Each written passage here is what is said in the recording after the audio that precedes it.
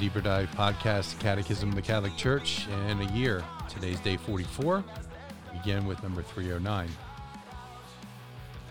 If God the Father Almighty, creator of the ordered and good world, cares for all his creatures, why does evil exist? To this question, as pressing as it is unavoidable and as painful as it is mysterious, no quick answer will suffice. Only Christian faith as a whole constitutes the answer to this question. The goodness of creation, the drama of sin, and the patient love of God who comes to meet man by his covenants, the redemptive incarnation of his Son, his gift of the Holy Spirit, his gathering of the church, the power of the sacraments, and his call to a blessed life to which free creatures are invited to consent in advance, but from which, by a terrible mystery, they can also turn away in advance. There is not a single aspect of the Christian message that is not in part an answer to the question of evil. But why did God not create a world so perfect that no evil could exist in it? With infinite power, God could always create something better. But with infinite wisdom and goodness, God freely willed to create a world in a state of journeying toward its ultimate perfection. In God's plan, this process of becoming involves the appearance of certain beings and the disappearance of others, the existence of the more perfect alongside the less perfect, both constructive and destructive forces of nature. With physical good, there exists also physical evil as long as creation has not reached perfection. Angels and men, as intelligent and free creatures, have to journey toward their ultimate destinies by their free choice and preferential love. They can therefore go astray. Indeed, they have sinned.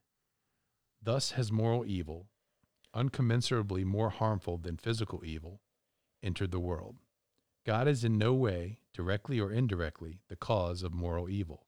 He permits it, however, because he respects the freedom of his creatures and mysteriously knows how to derive good from it. For Almighty God, because he is supremely good, would never allow any evil whatsoever to exist in his works, if he were not so all-powerful and good as to cause good to emerge from evil in itself. In time, we can discover that God in his almighty providence can bring a good from the consequences of an evil, even a moral evil, caused by his creatures. It was not you, said Joseph to his brothers, who sent me here, but God. You meant evil against me, but God meant it for good, to bring it about that many people should be kept alive. From the greatest moral evil ever committed, the rejection and murder of God's only Son, caused by the sins of all men, God, by his grace that abounded all the more, brought the greatest of goods, the glorification of Christ and our redemption. But for all that, evil never comes a good. We know that in everything God works for good for those who love him.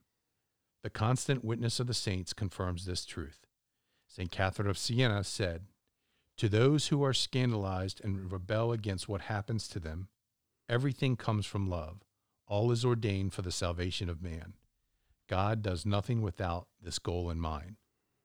St. Thomas More, shortly before his martyrdom, consoled his daughter, "Nothing can come but that God wills.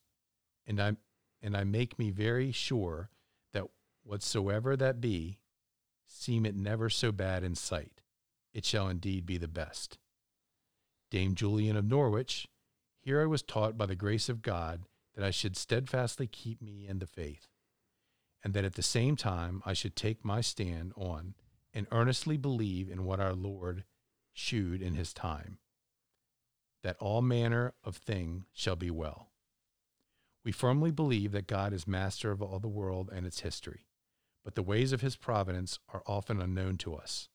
Only at the end, when our partial knowledge ceases, when we see God face to face, will we fully know the ways by which, even though the dramas of evil and sin, God has guided his creation to that definitive Sabbath rest for which he created heaven and earth. Father. Thanks, Bill. You know, this section of the Catechism probably is among the most important in the modern world, I would argue, because It's probably the question that comes up amongst the most, especially amongst younger people, which is the problem of evil. And, I've got only a couple minutes here, but if you want a fuller teaching or a fuller discussion, at least on March 10th, we did a podcast on the problem of evil. So feel free to check that out on the Deeper Dive podcast from March 10th. But the basic summary is this, is that the greatest good that God wills is perfect love. But in order to be perfect love, we have to have freedom. It has to be freely chosen. A non-choiced love is not love at all. And so for it to be free, for it to be love, for all of our actions to be done in authentic charity, right, to participate in the divine, we have to both know what good is and what evil is. And so we have to have, to a certain degree, a temptation. The beauty of our faith isn't that it tries to pretend like evil doesn't exist, which is what the modern world most of the time tries to offer, is that, oh, it's not evil anymore. Don't worry about that. Just ignore it. We don't do that. We don't pretend. We live in the reality, but we say, but there is hope, that there is a salvation to the problems that we see. We think of the exultet that is sung every Easter Vigil, "O happy fault which won for us so great a Redeemer." God does not abandon us in the midst of evil. In fact, he can truly sympathize. He can truly sit with us in our suffering because he has experienced every evil that we know and could possibly know.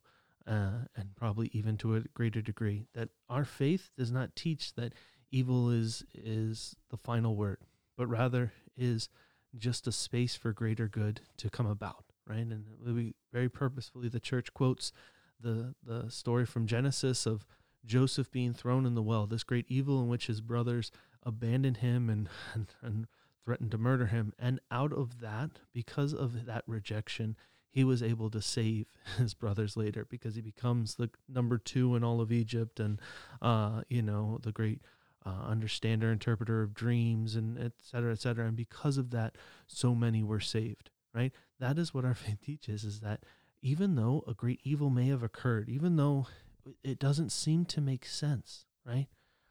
We still have hope. We still have salvation at hand, that God does not abandon us. He does not allow evil ever to triumph, and it never will. That when we approach this problem of evil, we're saying, I don't have a Band-Aid. What I do have is ultimate freedom, right? I'm not saying you don't have cancer. I'm saying I have the cure. I'm not saying that you aren't in pain. I'm saying that I will make sure that you come out of it and be stronger for it. That is what the faith has to offer us. Isn't you're right, this shouldn't be, but rather I'm sorry that you're there, but I promise you it's better. And I promise you this eternal rest that is highlighted in Genesis, that we have an understanding of why it happened, but more importantly, we have a hope for what is to come.